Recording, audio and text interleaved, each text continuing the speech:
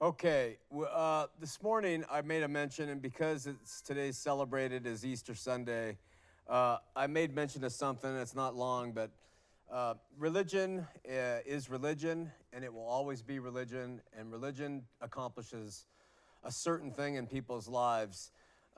As long as religion is alive in somebody, whether it's Catholicism or Mormonism or Buddhism or Islam or whatever, and religion is fed and used and lived, there's going to be divisions, and there's going to be judgment and piety, and there's going to be bondage of the human spirit. And people will not find themselves emancipated spiritually by religion. They'll find themselves trapped and in their prejudices and in their judgments and hatreds of those who are different than them. And today we note that it's a very religious holy day. Paul talks about, the Sabbath days and the mini moons and the holy days, they're over. And until the celebration of today becomes a real part of your life in relationship, which is emblematic of individuals rising up to new life, meaning they start to live by love and they start to live by faith. And the fruit of the Spirit is love. When that resurrection takes place in your life, and we choose to live by new life in Him, like the song said, the first song that we sung, it's always going to continue to be a holy day, and it will just be celebrated on this day, and then people go back to their old ways. So it's the hope that you seek daily holy ways rather than annual holy days. And daily holy ways is not mean in your, it means in your love. It means in your growth in love. More holy ways instead of annual holy days. And that's the way we kind of see it, and that's why we study the Word together. So we left off last week. There's 7 churches in the book of Revelation, and those 7 churches are all being talked to and addressed by Jesus in the last book of the Bible.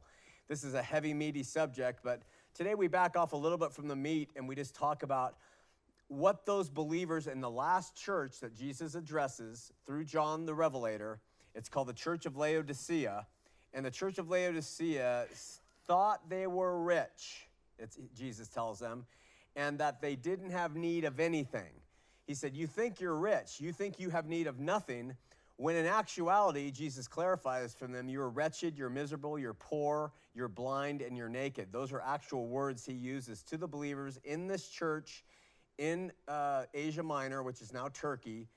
It's a revelation that comes to John on the Isle of Patmos, and Jesus says, tell the believers at this church in Laodicea, they think they're rich, they think they have need of nothing, when in actuality they're wretched, miserable, poor, naked, and blind.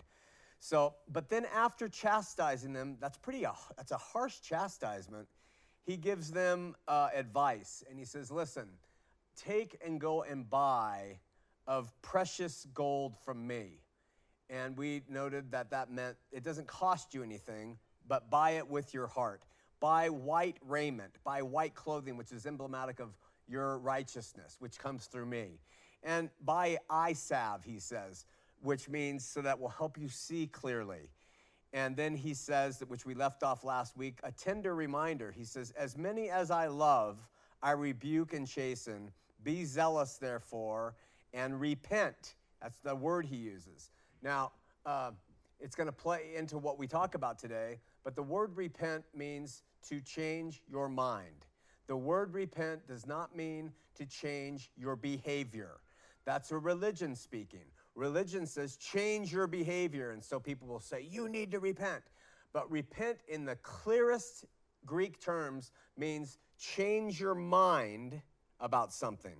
And that's always the meaning of it, and we'll discuss why that's important, an important differentiation from looking at someone and saying you need to repent and meaning you better change your behavior, when the scripture always means just change your mind about something.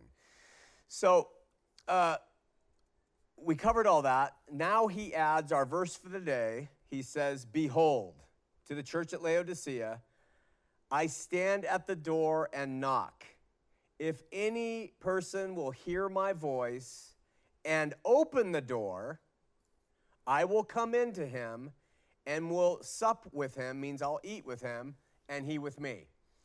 So we're going to, and then the last verses of the chapter come up, and we've already covered those in a previous teaching. So we're just going to cover the concepts and constructs of that verse, where Jesus says to this church at Laodicea, who he says, you're miserable and you're poor, you don't even know it, you're wealthy apparently, and you have a lot they're going for you, but you don't know how blind and naked you really are.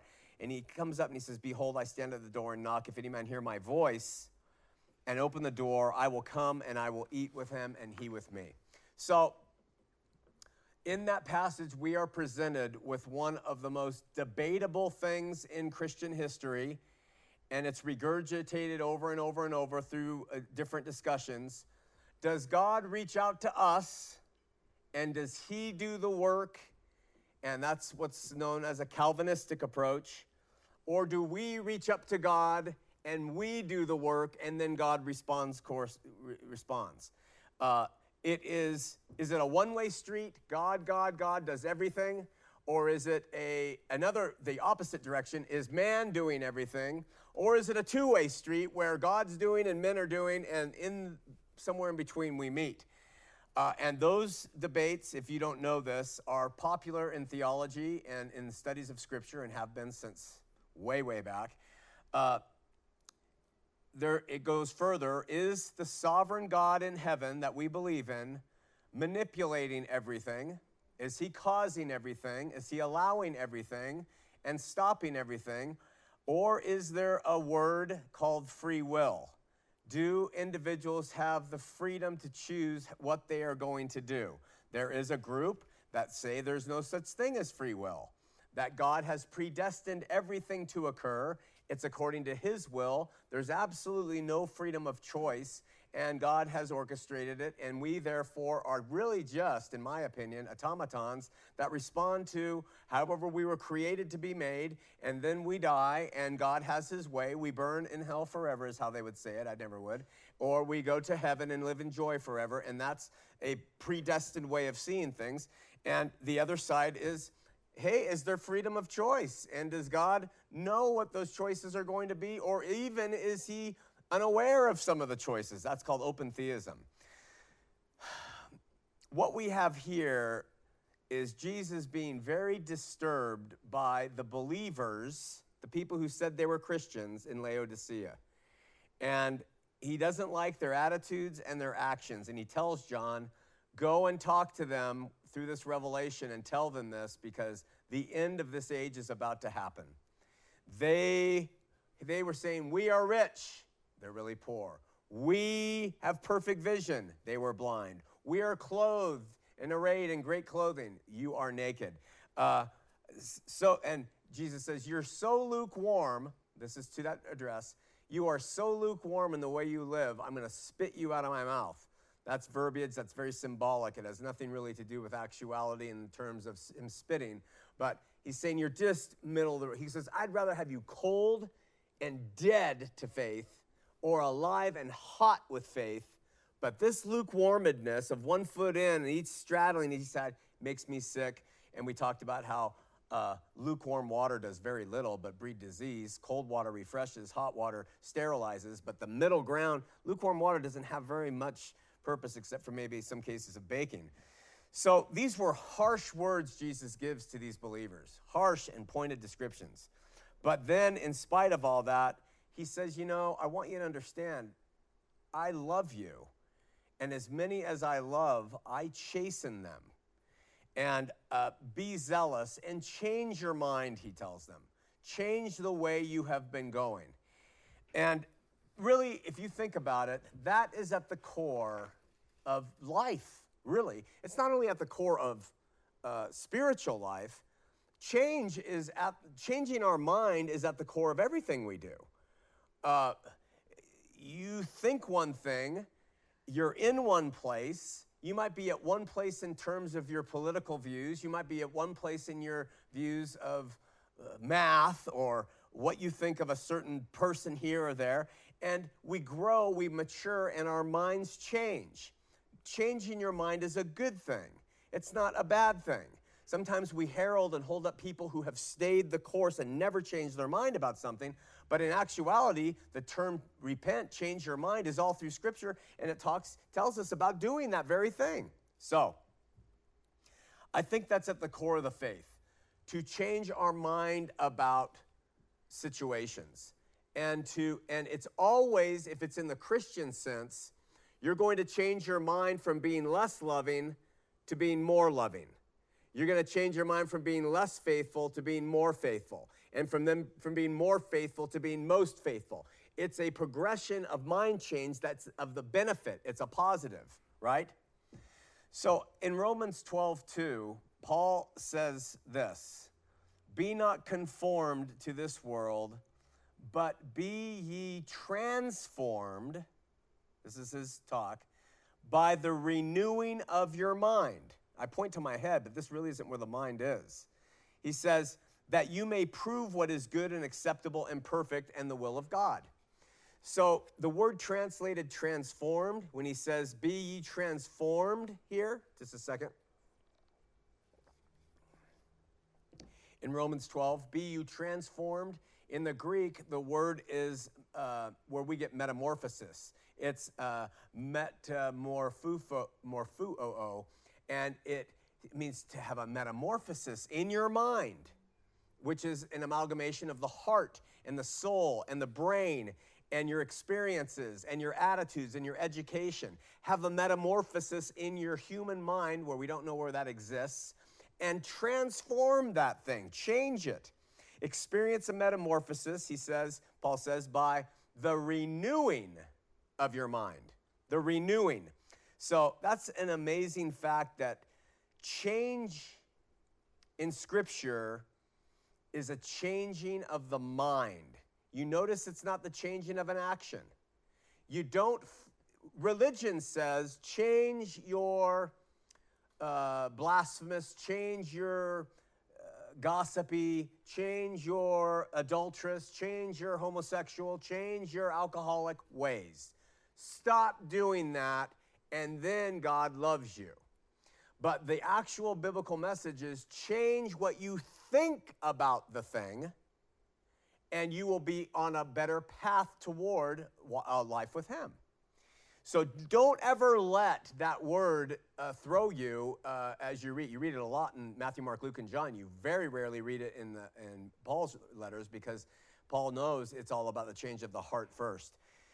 So how do you metamorphosis? You renew your mind. The word for renewing here is anakiosis, and it means renovate. Renovate your mind and experience a metamorphosis, right? So most people understand, if you're going to renovate a room or a building, you go in and you deconstruct it all and you renovate and you build it back up. So this is what Paul is saying in Romans 12. Don't be conformed to this world, but be transformed, metamorphosis, by the renewing, the renovation of your mind, and have that process get going in you. And so if you look at the epistemology of that word, of course, means back again, or back or again, and then newing is novus, which means new. So renew, make it new again. Take the thoughts of your mind and renew them over again. And I can't express how important that is to spiritual growth and maturation and to life itself. So the idea is, we have concepts and notions that we bear around with us, okay? And I'm just going to be bold. I'll just be bold here. The family I was raised in, I had certain concepts of black people. And that's it. I had them. I knew what black people were all about because my dad told me. And so therefore, I had a mindset due to my experience, my soul, my mind, my will, emotion, and things I saw, things I heard. I had a mindset. And I had to renew my mind toward that concept in order to have a metamorphosis and see that race of people in a different way. Quite frankly, it wasn't just black people. It was Asians. It was everybody, because that's the house I was raised in. And so When you're raised in an environment, that's what you get. When you're raised in a certain religion, you'll come in with certain ideas that you have set. And Scripture is saying, listen, renew those thoughts. Make them new again. And you do that, and you metamorphosize your life, because it all starts in the mind. All starts here. So we have these concepts, and when those concepts are off the mark of how God would be, Scripture is constantly telling us the word to repent. But again, every time you read it, just say, change your mind, change your mind, change your mind. And every time you do, change your mind about this race or that race, you then will become more loving, and you'll become more faithful, because you're trusting God with that renewal of your mind.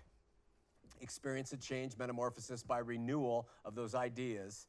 So I used to be, for instance, under Marxist ideas, I used to think that might makes right. That was my general thought in my 30s. Might makes right. Whoever has bigger might has the right to make the rules. America has more firepower. It can make the rules about other countries. Might makes right is a Marxian idea. And it wasn't until I understood the call to renew my mind by the Spirit that things begin to change, and then I begin to live as though might does not make right. You see how the actions follow the mind changing first? So Scripture does not tell us to change ourselves. It does not tell us to change ourselves. Our ways and our lives, but it tells us to renew our minds. This is such wise advice. If you can take somebody who has a mindset about any topic, educate them, teach them, help them see the error of that topic, their mind changes first, their actions will always follow. Always. Let me give you an example just to clarify. If you absolutely believe in your mind that apples cause heart disease, apples cause heart disease, and you're sure of it, okay? So that being the case, you will never, ever, ever do what? Unless you want to die, eat an apple, right? So when you come in and your mind is changed and renewed about the real information about apples, they actually don't cause heart disease. They may even help prevent it somehow. If you learn those facts, guess what you'll start to do? You'll start to eat apples. And so it all begins, all the warfare is in between. I keep pointing here, but it's not there. It's in the human mind, which science hasn't even been to tell us where it is. Speaking of Christ cleansing the concepts and ideas of his church, listen to what Scripture says in Ephesians. Paul said, this is Ephesians 5:26-27, that he might sanctify and cleanse his church with, how does Jesus sanctify and cleanse his church? With the washing of the word. With the washing of the word. That he might present it to himself a glorious church, not having spots and wrinkles or any such things, but that it would be holy and without blemish. So we know that in order to sanctify and cleanse and get the mind of the body of Christ, so to speak, in harmony and without blemish and without wrinkles, it says here that Christ will wash it by the word. That's such an intriguing thing. So again, in order to change the church, to remove the spots and wrinkles and blemishes that are in a church, there would have to be a metamorphosis by the renovation of the mind by the washing of the word. So what that means is everybody comes here and you have all kinds of ideas about certain things, and guess what we do? We open the word up and we read it and we study it and we examine it openly. We try to look at all the different views and we say, wow, I never considered that. And we exit from here and our mind has been partially renewed, partially metamorphosized. It's changed because new information comes in. From where? From man? Hopefully not. It's by the words that we're reading that the mind is renewed, washed, So when people say, you know, I'm trying to come out of Catholicism, I didn't like it, I'm trying to come out of Mormonism, I've come out of atheism, what do you suggest I do? Can you give me a book to read? And the thing you say is, open up the Bible. Just open the Bible and read it. It will begin to renew your mind. It goes in and it washes out the stuff that you've collected in there, and it will begin to dispose of it. So the Word of God, and this is what Scripture says, is both, whether it's Jesus as the Word made flesh or in print, reading it, the Word of God is spirit. It is living, right? So I'm going to read you a scripture right here. By reading that to you, that is getting into you, whether you know it or not. It's spiritual matter that is coming out of the Word of God and into you, and it gets in your mind, and it starts to work through stuff that is not necessarily consistent with what God wants. Jesus said in John 6:63, it is the Spirit that makes alive. It's the Spirit that makes alive. And the flesh profits nothing. Okay? So we have something right there. The flesh doesn't do us any good when it comes to making us alive in the living sense of spirit. The Spirit makes alive, and he says, the words that I speak unto you, they are spirit and they are life. So if we're bearing around concepts that lead to death in us, and they're leading to a dead end called death, some sort of spiritual death, possibly physical death, we bear those. When we read the Word, Jesus says, the words I speak to you, they are spirit and they are life. So they come in and they overcome the dead words, and minds are renewed, metamorphosis takes place, and you move forward. It only makes sense then that the Word of God, whether Jesus himself or in the Spirit, when it is read, it is ingested spiritually to our hearts. That's why we sing the Word of God, to get it into our hearts. That's why we talk from the Word and we read Scripture, to get it into our hearts so that it begins to wash away and erode those false notions. And it has the capacity to remove and renew and rebuild those things for the better. Jesus even said to his own apostles, listen to this in John 15:3. He said to them, this is before he suffered on the cross, now you are clean through the word which I have spoken to you. You want to know a way to overcome your flesh? Don't need to come to campus. Don't need to go to church. You really want to know what God has for you? Read the Word. Read the Word. Just take it in the morning and read it. You don't ever have to come to church again. I know people say, oh, no, yes, no, you don't. If you have the Word, and if you don't have the written Word, guess what? He speaks by his Spirit his words into you if you're searching for him. To that question about what happens with the Aborigines. His word is life, and he gives it. We happen to have his word in print. You read it, and it renews your mind. I get up every day, early. Why? For the sole reason of reading the word. Why? Because it renews my corrupted mind. And that's why I do it. If it didn't have an effect, I would never do it, ever. But it has that effect, and I have, over the course of time, been able to experience a metamorphosis in my formerly corrupt soul by virtue of the Spirit and the words that are there. So once again, since his words, are spirit, then in the end, it is the Spirit that is cleansing us. And by and through the cleansing power of his word, through the shed blood of Christ, all of our needing to be renovated ideas and thoughts begin to erode, okay? Also, in John, Jesus, he has this thing called the intercessory prayer with his disciples. They all get together before he goes to the cross. And he prays for them. He says to the Father in their name, sanctify them through thy truth. Ready? Thy word is truth. So we have error, we have falsehoods that we bear around with us. You bring in his word, which is truth, which is spirit, which is life, and you bring those in. They work to start to erode. So, for instance, I believe having sex with as many people as I possibly can in this life, it's in my mind, and I think it's fine with God. He loves that. He loves freedom and openness. God just loves it. It's part of my mindset. And nothing's going to change my mind. Nothing on that. I've said it. And so I go about and I live that lifestyle. But I pick up the Word of God. One day I happen to be someplace and I pick it up and I start to read it. And the things in that say something contrary to what my mind has always believed and how I have always lived.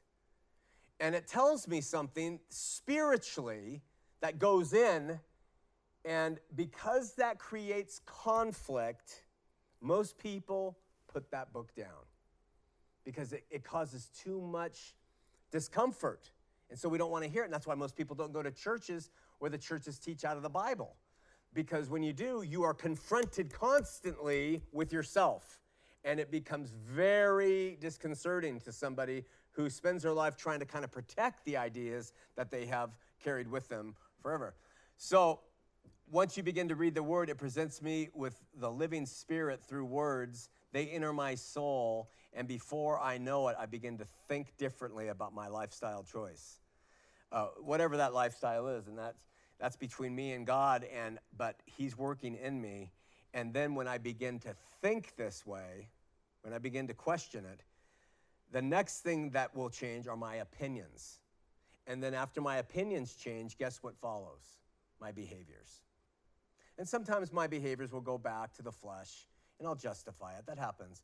But that's the process by which God works through people, and it's not religion which has taken over and given us processes by which to overcome our flesh. And so repenting in the best sense of the word is all about changing your mind. If there's something that you don't want to stop in your life, if there's something you don't, if that you love, but you think it's wrong or something like that, talk to somebody who knows the word and just hear the views and hear what has to be said and see if your mind will open up to alternatives about that fact. So after telling them to change their minds in verse 19, Jesus says, our verse for today, behold, I stand at the door and knock.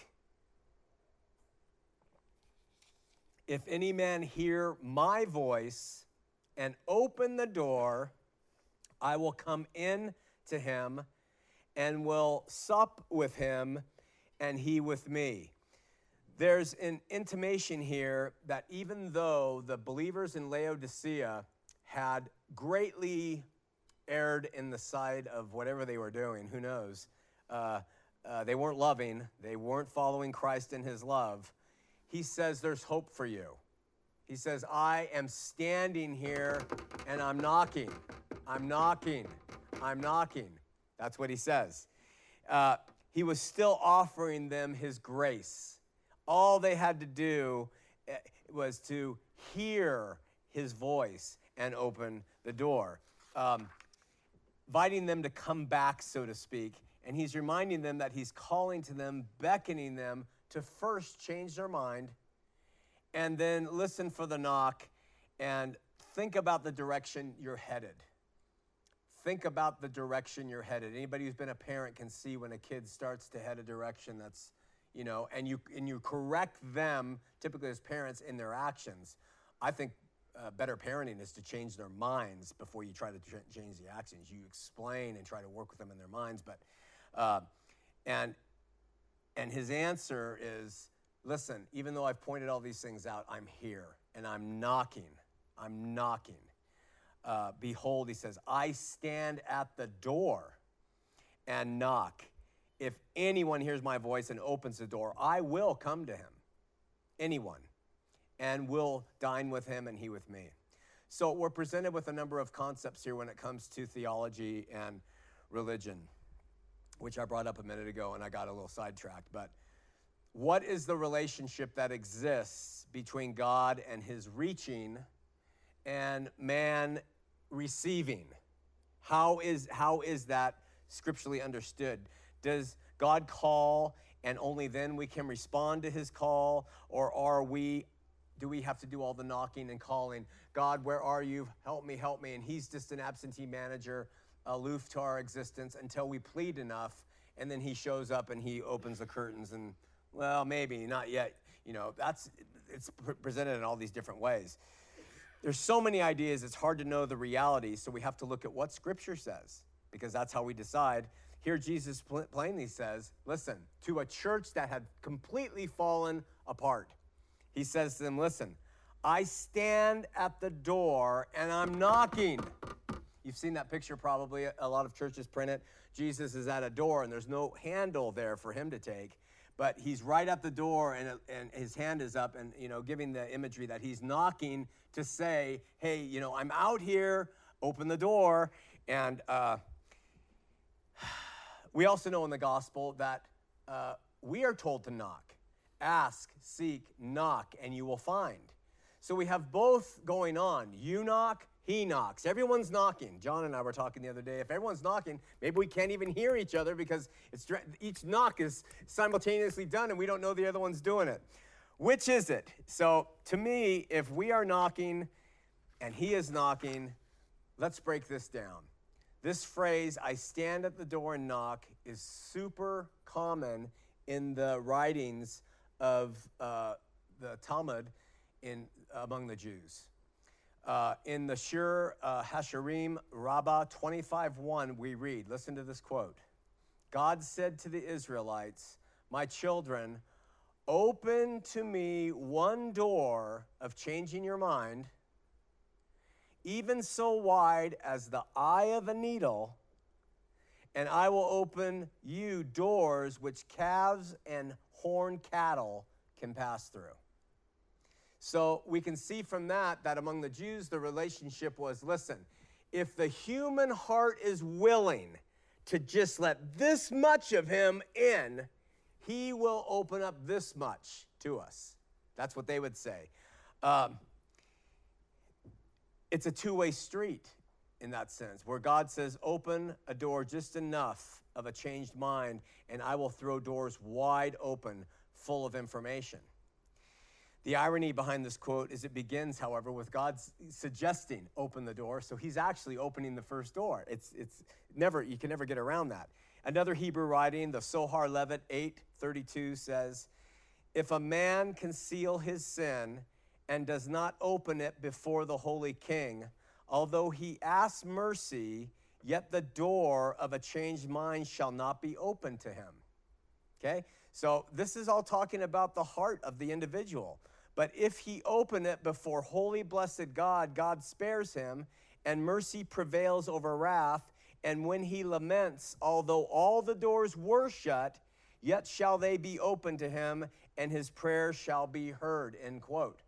So these are old rabbinic writings, non-biblical, that were included in the Jews' volumes of insights. For me, we have an understanding from them, the history of the Jews, and also from Scripture, that when Jesus says, I stand at the door and knock, he's talking to a reprobate people, and yet what is he doing? He's knocking, begging for entrance. He's asking them, just listen, here, open the door.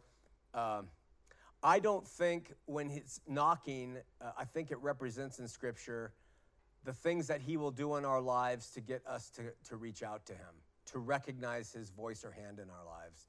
Circumstances, trials, mercies, blessings, reproofs, words from other people. I think all of these could be considered his knocking. I think that through life circumstances, Isaiah says that very nature, when you step outside your front door on a clear morning and you look at the majestic Wasatch Front and you look at the sun coming over it and you see the stars fading, that is God knocking. It's giving us a witness. I'm here. And Romans says we'll be without excuse because of all these knocks. But notice Jesus then says, if any man hears my voice. So he says, I stand at the door and knock. If any man hears my knock, that's not what he says. He says, if anyone hears my voice, right? So it's an intriguing line because he says nothing of calling out. He says nothing of speaking at that door. He doesn't say that. All he says is, I stand there and knock, and if you hear my voice in that knock. So I would think that it's all the things that come to us throughout our life. That's the knocking, the trials, the good things, the mercies, the difficulties, nature, etc. Those are his knocking. And if you hear his voice in that, if any man hear my voice, and then he adds, and opens the door. So we have a lot of free will going on here. We have an awful lot of free will. And we have our participation in the salvific moment. We have our participation in knowing God. That he is not a despot that sits up there and says, you'll know me, you'll know me, you'll know me, and you won't, and you won't, and you won't, which is the way the Calvinists would say it. But he says, listen, I'm knocking. If you hear my voice in the knocks of your life and you open the door, I'll come in. And we have a living example from the book of Revelation telling us how to have relationship with God. It's right there. He will do it, but it's predicated on our desire. It's just like the vampire movies, of today, which you may or may not know, but you have to invite the vampire in. The vampire comes to the door, but the vampire stops. You have to invite the vampire in. And the same thing is being said many, many, many years before by Jesus. I'm knocking, I'm calling, but you got to open that door, right? So apparently we respond because we have heard his voice in the messages of our life. We have heard or learned from somebody something. We have seen something. Something is touching us, and we say, is that you, God? And then we say, I think that's you. I'm being called. And then we take the effort to open the door. And the Jews said, even the space of an eye of a needle, you do that, he'll come running through with horns wide. If they hear him and answer the door, he says he will come in and he'll eat with them and them with him.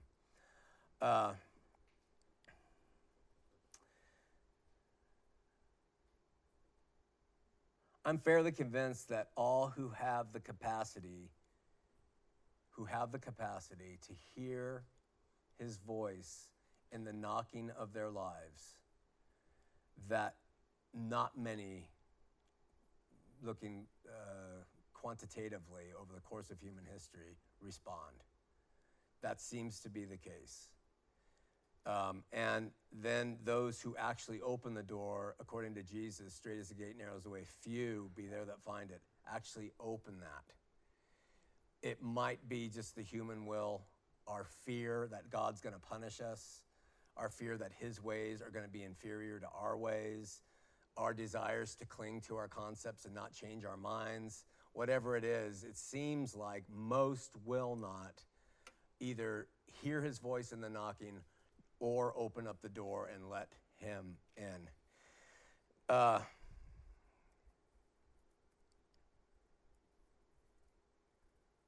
So then he ends that passage with, to him that overcometh will I grant to sit with me in my throne, even as I also overcame and am set down with my Father in his throne.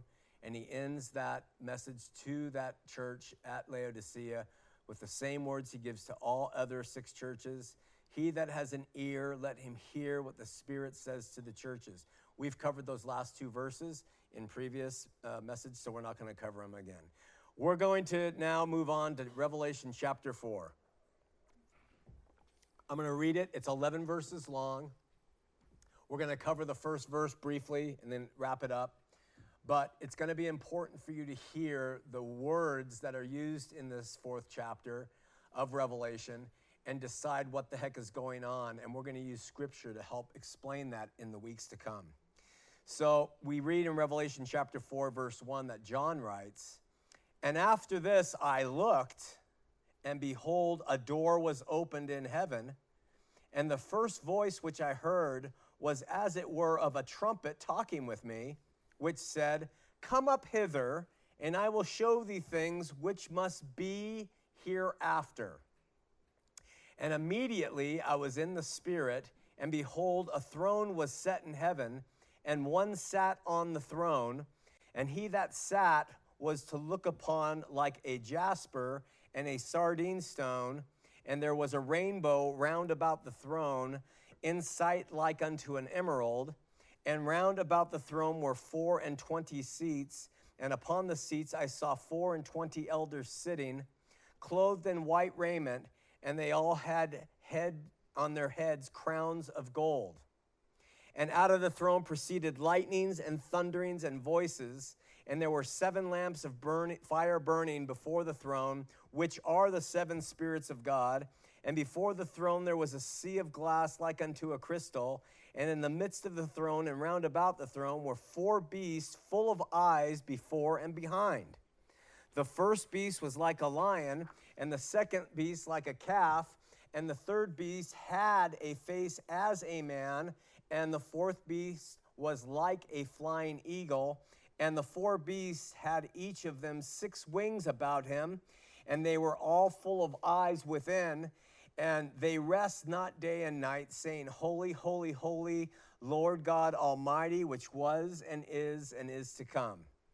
And when those beasts give glory and honor and thanks to him that sat on the throne, who liveth forever and ever, the 24 elders fall down before him that sat on the throne and worship him that liveth forever and ever, and cast their crowns before the throne, saying, Thou art worthy, O Lord, to receive glory and honor and power, for thou hast created all things, and for thy pleasure they are and were created. That's the text of chapter 4. So it appears to be here in chapter 4, we begin to embark on the visions. Now, the others were a vision, but now we start to get in visions that are difficult to understand in the book of Revelation. And specifically, we're introduced to heavenly symbols and creations, or creatures, or people, or angels, or period of times, or kingdoms. We don't know yet. And they have a special designation for believers in the 7 churches. The vision he's seen, remember, Revelation chapter 1, is to the 7 churches. It's for them to understand what Jesus is trying to tell them. So with regard to the nature of these visions and the state of mind of John, there has been a lot written by scholars and commentators over the years. Some believe John is describing something that's representational. For instance, the animals represent something with the eyes in the front and the eyes in the back, and the wings, and all this is representational. It's not meant to be taken literally.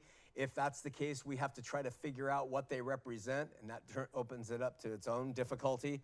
Others believe that those animals, or what were like animals, are actual. They should be taken literally. And so when we read that, there is actually creatures around the throne of God that have the wings and have the eyes and have the face like a man and fly like an eagle and all those things. And there's a growing number of people who think John inadvertently took some magic mushrooms on the Isle of Patmos, and we are getting the benefit of what he saw. And I'm not kidding you. There are people who are like saying there's no way. This guy was hallucinating. And he just wrote it all down and really believed he was seeing the things that he saw. I suppose it all depends on your worldview of Scripture, how serious you are about where it came from, and you do a study of things. Revelation is one of the books in Scripture that it's a little bit topsy-turvy in terms of should it be in here or not. I personally now believe it should, but I didn't think so originally. Martin Luther did not necessarily think it should either, because it is so difficult to understand. And this is one of the reasons why. But here's the things we do know. According to the epistle, at least, or the Revelation, John had a devout mind at the time, and he claims the visions were from God. That's one thing. The representations that he sees beginning now are all supernatural. So you just take that word super and natural. It's beyond the world we live in. They're extra natural. And they were disclosed to him in a means that were not natural. John did not, with the rods and cones of his physical eye, see the angels or see the creatures. He saw it when he was caught up in the Spirit, and that has to be remembered. He's trying to describe something in another dimension, something we can't see with our natural eyes, and he's putting it in written form, and we get it today and read it, and we're trying to make sense of it, and it's not easy. Third, the things he saw had an aspect of reality. And so we see that, for instance, in his explanation of the throne of God was like unto emeralds and jasper. And the animal had a face like unto a man. And the beast was like unto a lion, and all these different things. It's always like, a simile. It's sort of like, it's similar to one of these things. But he didn't say, and I saw around the throne of God an eagle. I saw around the throne of God a lion and a calf and a man. That's not what he says. He says that these things were like unto those things. So that helps us see maybe the literal application needs to just be gently approached. We also know John does not attempt to ever tell us what these things are. You notice that? We read it and of course, John wouldn't know what they were. We do. You know, he was involved in it. He didn't know, so he doesn't tell us. But 2,000 years later, we can read it, and we know. And that's part of the problem with the book, is that we assign knowledge. But John doesn't appear either he didn't know what they meant, and he was just recording what he saw, or he had some kind of instruction that's not there that just said, don't even explain what these things mean. Because he doesn't say. He just tells us what they look like unto, and kind of what they do and what is happening before his eyes. But he doesn't say why there were four and what those creatures meant, or the 24 elders and all that. We might liken John in his experience to maybe a child who's never read a book about the sea or under the sea or taught or been under the sea, who is taken and put in a submarine to a place where there's coral and fish and sea life, and doesn't understand what anything is. And then he gets out and he's told to write about it. And he says, well, there was these things that had eyes like my cat, and things that had mouths like my dog. And they were called fish, but he didn't know that. It's an experience. He seems to be taken into heaven, and he's trying to describe it. Nevertheless, the things that John saw were based in being real to him. Otherwise, what's the purpose in writing about them? If they didn't have a reality to them, why write them, as Jesus commands John when he gives him the revelation, and tell him to take it and share it with the 7 churches? So they had to have some purpose, some basis in reality for him to write about them and share. And we know from this chapter that everything he's seen is telling him about what's going to happen in the future. We know that. That's what he says. This is all for things that are going to happen. So that's why he is actually getting this vision. The vision opens up with John experiencing what theologians call a theophany. In the Old Testament, God will appear, and scholars will try to differentiate between a Christophany, which is Christ appearing pre-incarnate, and God appearing, which is theos appearing, Christ or God. And I wonder about Christophanies altogether, when they will say that was Christ before he was born. I don't know about that. But theophanies are simply manifestations of God to man. And this is what Jesus says in John, no man has seen God at any time. So it's not because Revelation says that John says, I saw one. Do you know that? Notice that he says, I saw one. He doesn't say I saw God. He just says, I saw one sitting on a throne. And Jesus says, no man has seen any God at any time. But we know John was seen through vision. He was caught up into another dimension. So he wasn't seeing it with his natural eyes. And so there isn't a conflict between Jesus saying, no man has seen God at any time, and John suddenly being caught up and seeing God. We assume it's God, pretty sure it's God, but John doesn't say, and I saw God. He simply says, I saw one. He might cover who that is a little bit later. He's actually invited to look into heaven, to go up, look in, and to have a view of the throne of God, presumably, and the worship that is being done at that time when he gets a peek into heaven. A door is opened so that he could see beyond. Now, whether what he saw is constantly going on, some people suggest that those animals are saying, holy, holy, holy, Lord God Almighty, who was and is to come, day and night without ceasing, that's gone on forever and ever, and that's all they do. It might have just been for that period. It might have been just for John to see about what's going to happen in the future, but that is what was going on. All we know is this is what he witnessed. The throne of God, or a throne of one. And it was a glorious throne, assuming it was God. Him who sits on the throne, he witnessed, whoever that one was. There were worshipers there. There were lightnings and thunders roar around the throne. There was a rainbow that encompassed the throne. And there were songs of the worshipers. And then there were also the animal creatures that he says were like unto. So those are the things. I think it's important for us, because we're in our study of Revelation, you're going to have to bear with me while I read these two, is for us to now start borrowing from the Old Testament. You see, everything in the book of Revelation is kind of fulfilling and talking about things that had been discussed and seen in the Old Testament. I'm going to read from two sets of passages, and we'll wrap it up for today. But this is to get us going and taking passages from the Old and seeing how they correlate to what John is seeing about the end of what's coming. All right? So the first one is in Isaiah, and the second's in Ezekiel. I just read to you what John says he saw in his revelation. This is Isaiah's vision that he sees in Isaiah chapter 6. In the year that King Uzzah died, I saw also the Lord sitting upon a throne high and lifted up, and his train filled the temple. He says he saw the Lord, that's Yahweh, that would be God. But again, we have to take that in context of Scripture. He saw in vision, right? Above it stood seraphims. Each one had 6 wings. The twain he covered his face, and with twain he covered his feet, and with 2 he did fly. And one cried unto the other and said, Holy, holy, holy is the Lord of hosts. The whole earth is full of his glory. You've seen similarities already between what John sees in the book of Revelation all the way back to what Isaiah saw. And the posts of the door moved at the voice of him that cried, and the house was filled with smoke. Then said I, Woe is me, for I am undone, because I am a man of unclean lips, and dwell in the midst of a people of unclean lips. For my eyes have seen the King, the Lord of hosts.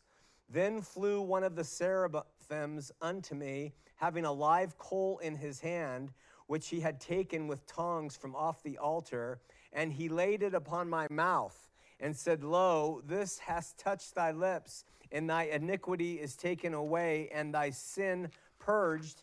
And I heard the voice of the Lord saying, Who shall I send, and who will go for us? Then said I, Here am I, send me.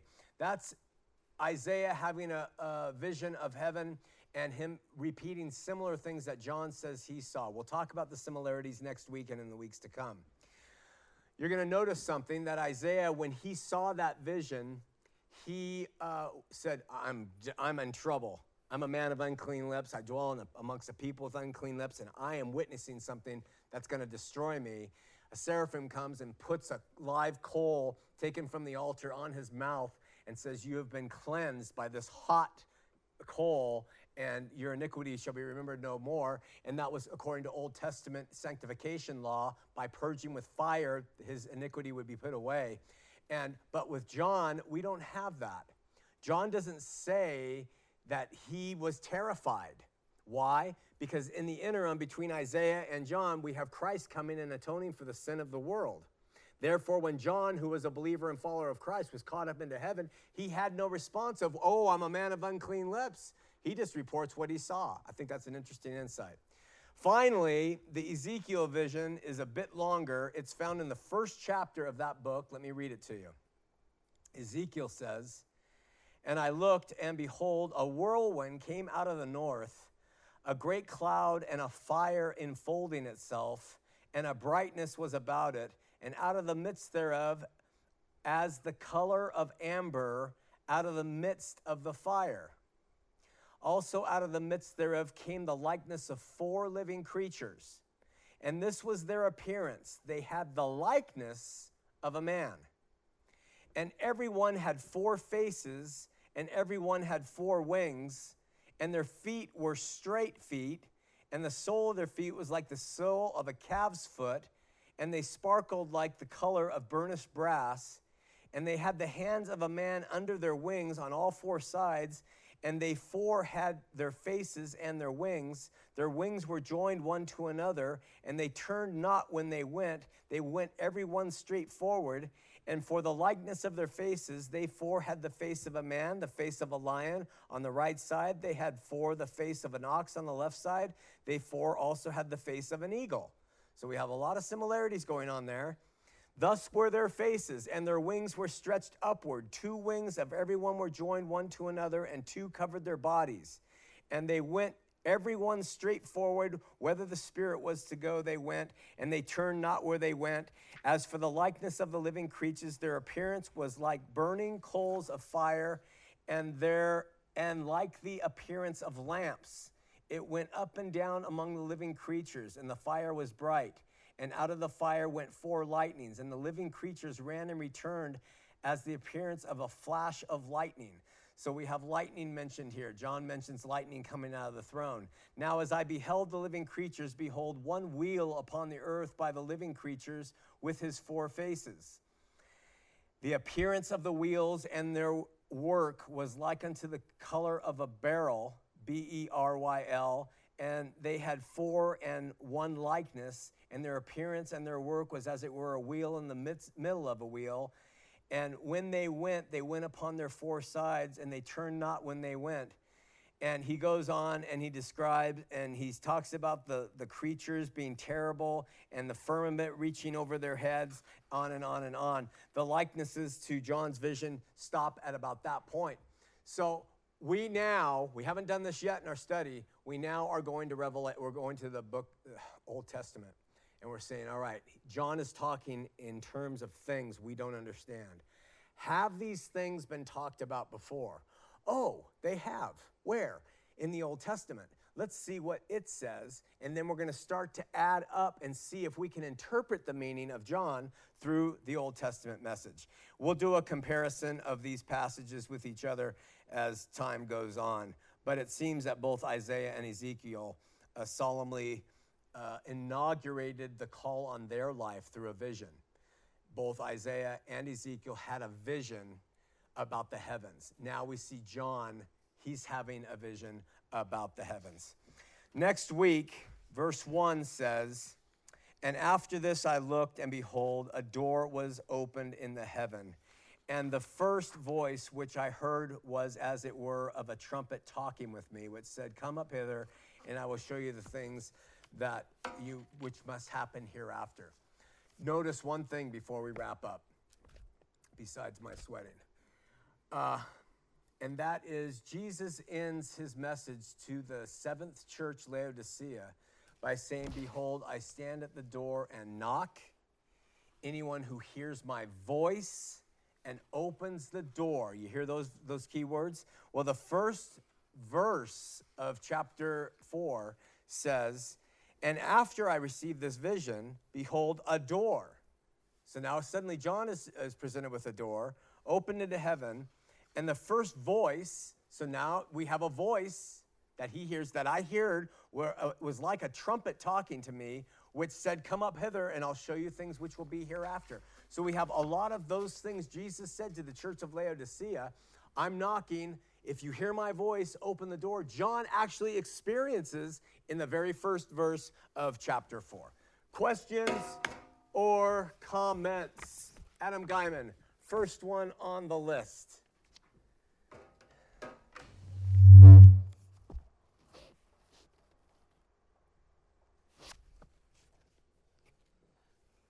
My name is Adam Guyman, and a couple things I noticed is one, you mentioned about the knocking, and I don't really believe that's like a physical knocking, but I would almost have to say that that's almost like when you when you see something that you've found, that when you find the truth, like when you said that you had one day stopped your car because you're driving, and you said that because you're listening to that pastor that person that was talking on the radio, and you know that right there was a knock. Was like a knock where you recognize something different. You saw the truth, and the thing is when you see the truth, And then like the part where you talked about voice, when you see the truth, and let's say it's something you don't like or you do like or you're just not sure of, uh, and you get that feeling like you just maybe you might get a feeling that you're scared about something, and it's a way of it may not be a physical voice like you and I are talking to each other and we can hear it, but we hear it in a different way, and it all comes down to truth itself. Absolutely. Good point, Adam. Thank you very much. Anybody else? Anyone want to sing? Dance? Go ahead, Gayleen. I just want to ask a question, Sean. Where do you think our spirit really is? Up here or all through the body? Our spirit or our mind? Our spirit. You talk about the mind and the head. Yeah. Where do you think our spirit is? I don't know. Looking out from the eyes? I don't know. I don't know. I think it's in us. Also, when you was talking about the word, I believe that opening up the Bible and reading the Bible, and I read Daily Bread books, and I read Joyce Meyer's 386 little quotes she puts in the Bible. That's how I get my answer, and I feel the Lord with me when I do that. All right. Very good. Excellent, Gayleen. That it? All right. Oh, wait. Far back corner.